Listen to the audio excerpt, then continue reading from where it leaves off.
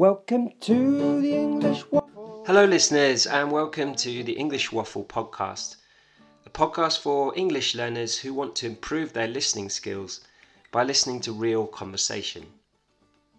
In each episode, Owen and I do a bit of waffling on a random topic and occasionally invite along a guest to talk to. Today I talked to Alex Asher about online language learning. Alex knows a lot about this subject. He's the CEO of a company called LearnCube, which provides software for teachers and schools that are teaching online, and is writing a book about online learning. We begin by talking about the challenges of learning music online, something that I've had a little bit of experience doing in the lockdown period. Try and identify what technical aspects that Alex talks about. It's around the 3-minute mark. He talks very specifically about what it is that makes learning music online difficult.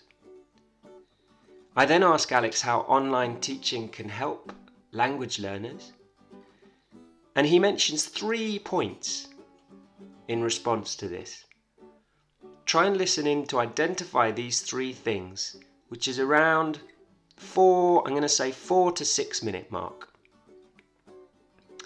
As our conversation moves into a comparison of online and classroom teaching, I'm aware that this is mostly going to be from the perspective of a teacher rather than a learner. That's because I am a teacher. I'm also a learner, but I'm a teacher who's been doing an increasing amount of teaching online since the lockdown. And so for me, this is a very interesting time to get used to doing something which is completely different for me. Anyway, I hope this will be of interest to you and at the very least gives you an idea of what goes through the head of an English teacher. Alex speaks with a slight accent, which for me is very easy to tell where he's from. But I wonder if you guys can also spot this. Let us know in the chat at the end. I'll be back at the end anyway for a little bit of a waffle chat and a catch up. In the meantime, enjoy my conversation with Alex. Welcome to the English Waffle, where we'll talk about random stuff. We'll take you on a journey where you'll find out soon enough that listening to the waffle is an entertaining way of sharing with you foreigners the things that British people say. Woo! So join us on the waffle and strap yourselves in for 10 whole earthing minutes of English listening. Hello, Alex. G'day, how are you? Good to see Hello, you. how you doing? Excellent. Good. You're in London? I am, yeah. Sunny London at the moment. Sunny London, muggy London, I'd say. Do you live near a park? I do. I'm very fortunate to live by a park, so I get lots of green space that I can access and still go for runs, which are loving it. The saving grace. For me, it's been such a good thing of living next to a park. Oh, it's amazing. And everyone's just so happy outside. Oh, it's great to see. It's great. There are skaters back in the skateboard park where I am, which I'm really thrilled about. I can't hear the rolling skates in the background, but we'll give them a bit of time. It's stone's throw away from where I am, but it's just out of earshot. So Alex, thanks for coming on the podcast. Sure. We're thrilled to have somebody who's not British English, who doesn't speak British English, even though you do live in London, right? That's right, yeah. So it's going to be up to your listeners to figure out where I'm from. That's it. I'll give you a clue. It's not France. So Alex, you're the CEO of the brains, the beauty, the brawn behind LearnCube. Some of those words I'll accept, yes. But yeah, no, I run a business called LearnCube. Yeah. Right. And that's a company that provides solutions for online teaching to tutors, or for tutors, sorry.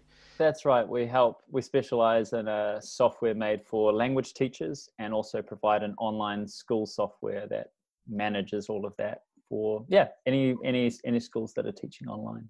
Cool. So I guess rather than allow you to plug LearnCube, which probably doesn't interest you too much, No, let's talk. I wanted to talk generally about online language learning, online learning generally, because it's a big thing, Right. and maybe share our own experiences of how's that been, what's worked for us, what's been what hasn't worked so much. Sure. I'm thinking off the top is that for me as a musician, learning music online has been really challenging. Wow. Yeah. And It's I know the sound. I tried to I play guitar actually. right. And I mean, look, I tried it on LearnCube, I tried it on Zoom, I tried it on everything, but getting the latency is very difficult. Oh man, nothing. Is that the word, latency? Yeah, because basically the data, the video and the sound have to maybe cross, in my case, could cross to another country. I won't say where that is. Yeah. But that does create that just small little of pause. And even some software may even make that pause even longer in order to buffer or kind of make it more reliable. Like, yeah, I feel your pain. It's a funny thing though. Like we actually work with one of the biggest music tutoring schools in Canada, so it must work. But equally, there are still challenges, I think, with that latency problem. Yeah, I feel like language learning is definitely a little bit further ahead online than music. Yeah. There'll be. Don't worry. I think there's hope yet. Yeah, cool. We'll get there. So, how do you feel like online teaching in general helps language learners?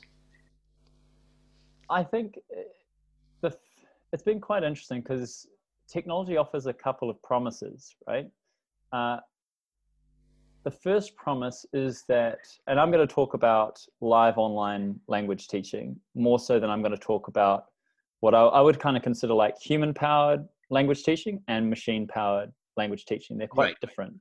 Right. The area that I know best is the human-powered language teaching. So I'm going to talk to that. And when you're talking about that, it's really the first promise was we're going to solve the access problem.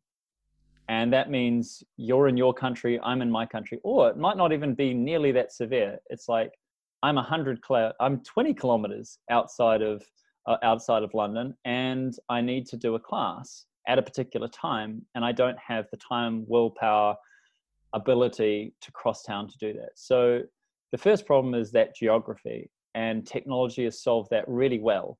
But actually, to be fair, quite a long time ago. When you think about Skype, that was created in 2004. You could arguably say that probably from 2004, 2006, we'd solved the access problem of like, if you're anywhere, you could access live and actually almost free communication. Yeah. So I think that's the first area. The second area that it's massively solved is the convenience factor. And I kind of talked about that. Like, even if you were in London, trying to get from one side to the other at rush hour is just a non-starter. So why would you do that? Yeah. And it also puts on severe costs on both tutors and teachers as well, because if the student doesn't have to move, well, then the tutor and teacher has to move. So I think there's also an elevation of costs involved there, because now the teacher and tutor now has to pay for their time just to even get in the same place. Yeah. So that's like the first promise. And then the second promise is on what online teaching, how can we create new dimensions by using online teaching? And I think that's a really exciting question as well.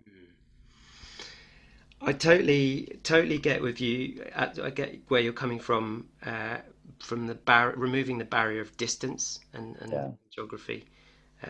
As a teacher, having to cross London, it's as you say, it's not just being able to communicate from different corners of the globe. It's within your own city, just removing that extra burden of having to get on a train during rush hour with a bicycle.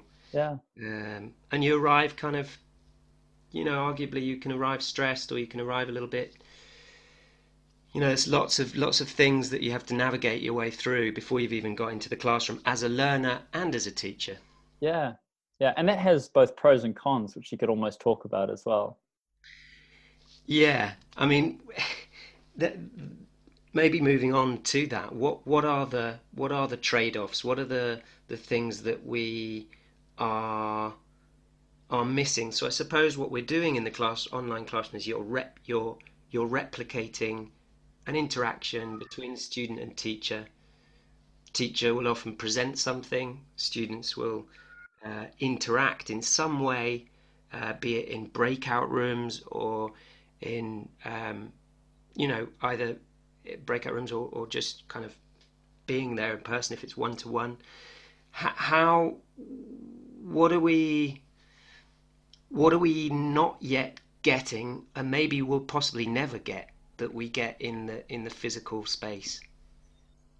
I think it's a really poignant time to be asking that question, because I think most people, when they heard that question, were like, "Oh, answer's really easy. Oh, you can never build the personal connection you would on, in person." And you say all of these things, and I feel like they're not quite as true as people believe. I think rapport is an essential thing to create for a teacher and a student. That has to happen early and upfront. Absolutely. But there's no reason why somebody can't do that online. And just the same way we met today, we immediately started talking about things in common, and you build that and you invest in that little bit of rapport. And then you move on to the thing that you're going to be talking about. And one of the wonderful things about going online is it's a lot more efficient. I actually find that you can build rapport just as well online as you do in person. Like, actually, our business is entirely remote, so that means I've just employed a few people recently. I've never met them, of course. Hiring people online, actually, it's not that unusual for me now, and I can say we've got fantastic people. But again, but you'll never be able to hire somebody if you never meet them. What if you don't get their vibe? And like, there's a whole bunch of preconceptions about rapport and being able to assess somebody's trust standing as well, that I don't think are quite as true as people believe. I'm reading an interesting book. Have you heard of Malcolm Gladwell? Yeah. He's written a book called Talking to Strangers. Okay. Yeah. And this explores this notion of trust, and how some of the prejudices that we have regarding meeting somebody, making that trust seem more real, whereas actually we get it wrong a lot of the time. Oh, absolutely. So this idea of um, yeah, that he looks at case studies where it's gone really badly wrong, where we've got inbuilt biases. So, Yeah. and it's to do with recruitment and um, yeah, meeting people and first impressions and all of that stuff. Whereas, perhaps online are we more true to ourselves? Maybe we wear less masks online because we don't have to sort of please people in the same way, perhaps. Yeah, I think there's some real truth in that. I think you can have some real interesting trade-offs depending on how that interaction is facilitated, right? So we can see it in tutoring, for example. If you, in a way, tutoring platforms can escalate the problem of bias, because you have one person with a certain profile picture versus another person in a certain profile picture, and that's the first way somebody judges whether they choose you or not, which Yeah. seems even more insane Kind of than like just whether Tinder, an online date. yeah. Swipe left. Yeah. Oh, Mike's got blonde hair. I'm not doing that. Yeah. Yeah, it's phenomenal. So I would 100% believe that there are some problems if it's not done well. Whereas you can have some other facilitated experiences where, for example, the online school is like, no, I'm actually going to match you with this person for this reason. And then that can be a really good match, because they might not be, they're looking at how do we facilitate a great exchange between this person has this background and wants to do this with another tutor that does this, and so forth. And so some of those boutique tutoring platforms could be quite good at that, if they're not just looking at profile and timetable. Yeah, for example. So digging deeper into that, then what are the things that a student, say if I'm a student and I'm considering an online platform to learn Spanish or to learn, does it matter? It doesn't matter really what subject. Could be anything. what are the kind of things I'm going to lose, or what are the things I'm going to gain, I suppose. Yeah. So some of the things, again, I'll try and go beyond the obvious. So the things that people think they'll lose is they won't have the same connection, which I would argue is not necessarily the case. I think it is true, though, that you miss these small moments between the before and after. To be fair to the tutor, they actually are having to be paid for that time or want to feel that value, but you might even have 5 or 10 minutes talking with the tutor at the start and at the end of the class. And that's quite a lot of value. That's if you had a 60-minute class and you had 10 minutes either side, you're actually getting 20% more value potentially. Yeah. Yes and no, depends on the tutor. So that you may lose. You may miss out if your connectivity or internet connection plays out. I think just because we solve it most of the time. But it's a funny one, though, because I think there's probably more people that fail to get to a tutoring or teaching lesson because of traffic or various other factors than a dodgy internet connection. So I think people are overly harsh on online because they think that to always work, yet very forgiving of in person. So, oh, well, that guy obviously just missed the train. And I think both would be, if they've done the preparation, it would be equally justifiable if they were kind of put neck and neck. And then I'm thinking from a student's perspective, because many of our listeners will be, well, they are students of English. Sure. I guess there's an element of passive, like if you go to an online class, typically you're going to be listening to a lot more. You're a bit more passive than you are in a classroom, but I don't know why that necessarily has to be. From my own experience, it's the size of the class. So I think if I'm doing a writing class with 25 people, it's hard to get Mary talking to Heidi, talking to things. Okay, I can get them into breakout rooms, but I like the idea of my classroom being, I can sort of arrange the geography of the furniture. I can sort of facilitate that kind of getting two students of a similar ability quickly into pairs. Whereas online, I mean, some of the names on the handles are different. I don't know who I'm talking to half the time. That's the challenge from my point of view. Yeah. Really hard. Well, I think it does show you the problems when you're maybe not using the right tools as well, because we look for, in a physical classroom, you look for spontaneity and instantness. And in an online setting, you're talking about the idea of seamlessness. And I feel that a lot of products, and ours have got a lot of work to do. I make no mistake that we have a lot of work to do ourselves. But the goal has to be a level of seamlessness for the teacher and the students, because when that happens, then you can allow the same magic that happens in an in-person class to really pass on to an online class. So I have lots of hope, but I do feel that a lot of either the way that the tool is used, the way that the tool is understood, or the way that even the tool is designed are limiting what teachers are really capable of. I feel, where's the training at? Like, where if teachers were trained on your product or Zoom or whatever product it is, it's like, it wouldn't create this, it's exactly you say, the fixed and the growth mindset. Just I'm a physical teacher. I don't do the online stuff. Yeah. Kind of where it's at, I think. And I think as soon as you have that, it really inhibits what you can do. And if you're a student listening to this, what I would really encourage you to do, if you are doing any lessons with anyone, is to see how much the teacher asks you to interact.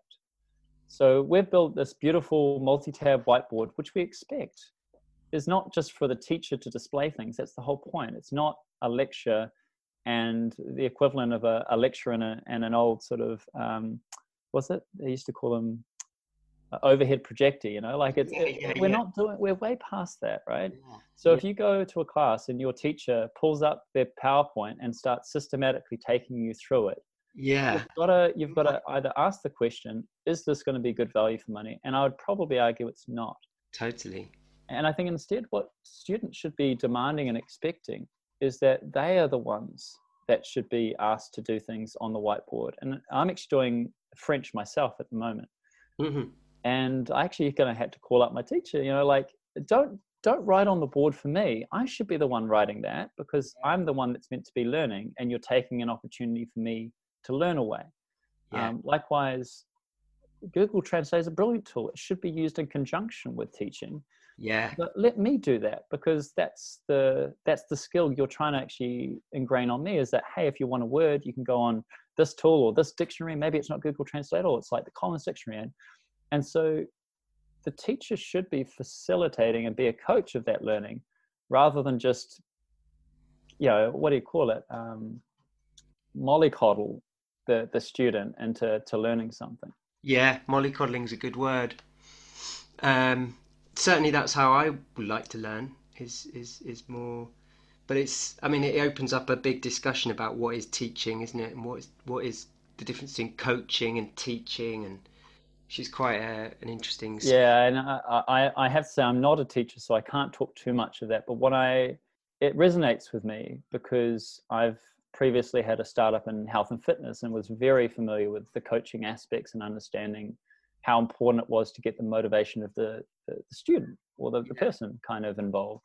Yeah. And I 100% believe that you'll get more out of somebody learning if they've bought into the idea of learning themselves, rather than it being like, I'm going to tell you the goals, I'm going to tell you what we're going to do, and you don't really have any choices or any agency in this.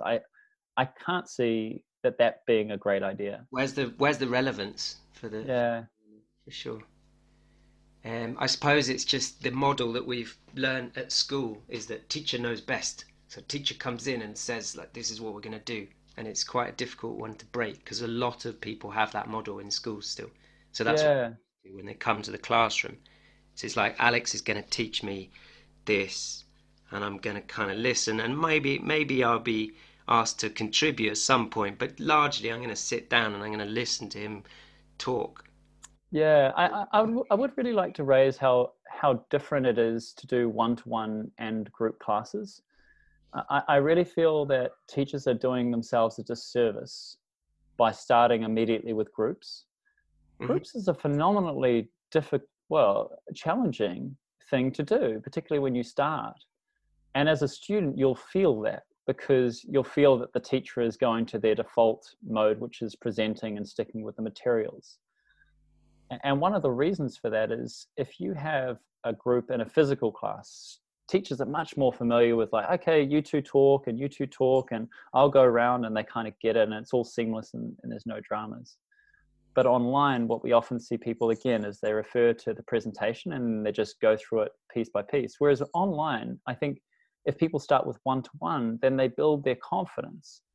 And certainly you as a student will definitely feel the difference with a one-on-one class, because you can ask the questions and you're not feeling like you're disrupting everyone. And even in a physical classroom, like as a student, you could like maybe put your hand up, but not the whole way, right? You're not like, hey, everybody look at me. Whereas in an online setting, if you start talking over this teacher, you might be disrupting the entire flow, but then, like, you still want to get the attention of the teacher. And if you're not familiar with how to do that in a effective way, then everyone feels quite awkward about it. So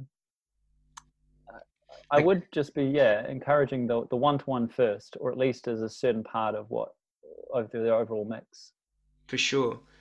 I guess just a thought that's occurred to me, where the classroom is different from the virtual classroom, is this sense of students asking each other questions and using each other to get what's going on, either that maybe to understand what the activity's about, or to understand what the thing is. Whereas the virtual classroom, maybe I'm not using the tools correctly, but it doesn't quite allow for that, like, a little nudge going, Nadia, what that sort of little whisper, which doesn't interrupt the flow of the lesson, and it doesn't interrupt the flow for the other students, but it kind of allows me to know a bit what's going on. Yeah, I feel like I don't feel this is a technical problem. I really feel this is a teacher-trainer problem. So a teacher trainer, like we have it all the time. And it's sort of like, what if a student is really disturbing the class and, they're coming in and out, their internet connection is maybe just terrible. They're on a mobile device on the train and they keep on coming in. There's a point where the teacher, it's their job to say, I'm sorry, Lucy, I'm going to have to remove you from the class because our other students can't really participate at the moment. I'm really sorry. Or I'm going to put you on mute, or I'm going to turn off your video, or I'm going to do whatever it is to remove the distraction. Yeah. And they've got to be firm, just like that's why the teacher is there, is they have a different role compared to another student. It's not another student's role to say, hey, the student is really being disruptive. Can we take this person out? But I think what often happens is the teacher doesn't feel that they can do it. And so everyone just suffers this horrendous class. And 6 people out of 7 have had a terrible experience, including the 7th actually. So everyone's had a bad experience because one person decided that they, or actually I would say the fault is on the teacher, because the teacher's responsibility was to go to that student, I'm sorry, we can sort it out later, but right now I need to focus on helping the rest of the people in this class. And I think that's a teacher trainer problem. For sure. I think that's a very good point. Because if you compare that to a student coming late into a classroom, some teachers will say, if you're 5-10 minutes late, then sorry, but you're not coming in. And why we're resistant to doing that online, I don't know. Because there are tools to do it. Like we have the tool, you just hit remove, or just don't let them in. Like it's not a tool problem. Yeah. But I think a teacher feeling comfortable with that. But I think also being a bit fair to teachers, we've had a world of 90% teachers not having to go online and not feeling that they would need to do that within 10 years or at least 5 years. I think every teacher has realized that there was a potential that online teaching would become a thing that most of the world would have. But whereas this COVID-19 has happened, we've gone from it being a potential to being a reality, and we've gone from 5% to almost 100% having to teach online without any real resources. And I would also argue that the content as well is not really facilitating great classes for teachers as well. Mm-hmm. Yeah, we need to cut some slack to the teachers. We're okay. We're doing our best. We're doing our best. Alex, I don't have any more questions, and I'm aware that time has slipped away from us. No problem.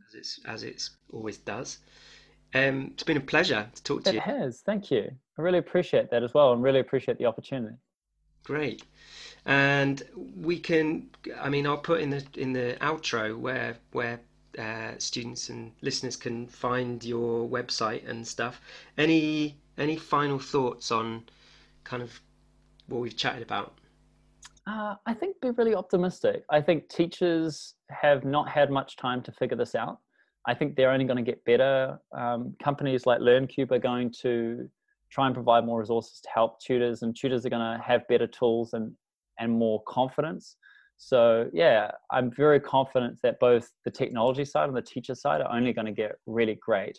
Right. And there's some really exciting trends, even outside of even the teacher-led language training, even with just machine-powered language training. I think a lot of that self-study is going to get better, and you're going to have more adaptive and personalized language tuition over time. So be optimistic, be excited about it, don't be scared about it, and also give your teachers a bit of a nudge if they need to, because also they may not be getting the feedback. So don't be afraid to say, hey, come and check out a show like this where you'll learn about it, or look out for some resources. Yeah. Welcome to the English Waffle. So that was my chat with Alex. How'd you find that, listeners? Did you figure out from listening to Alex what variation of English he speaks? I'll give you a clue. He mentions around the 3 minute mark.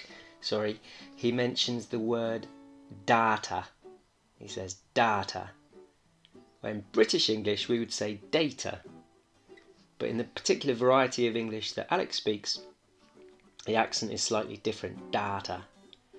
If you do know, write into us, englishwaffle.co.uk, and there will be a free lesson for the first person who writes in with the correct answer. So which country is Alex originally from? What are your own views of learning languages online? Do you use apps like Duolingo or Babbel? What about language exchange sites like Tandem? Be super interested to hear you guys, your own experience of learning languages online, or perhaps even teaching them if you teach your own languages online. That's it for today. We'll be back next week with some more, either a guest or a chat perhaps between me and Owen. Please visit the website for a transcript and some language analysis of this conversation. It's www.englishwaffle.co.uk. And in the meantime, stay safe and happy waffling. Welcome to the English Waffle, where we'll talk about random stuff. We'll take you on a journey where you'll find out soon enough that listening to the waffle is an entertaining way of sharing with you foreigners the things that British people say. Woo! So join us on the waffle and strap yourselves in for 10 whole earthing minutes of English listening.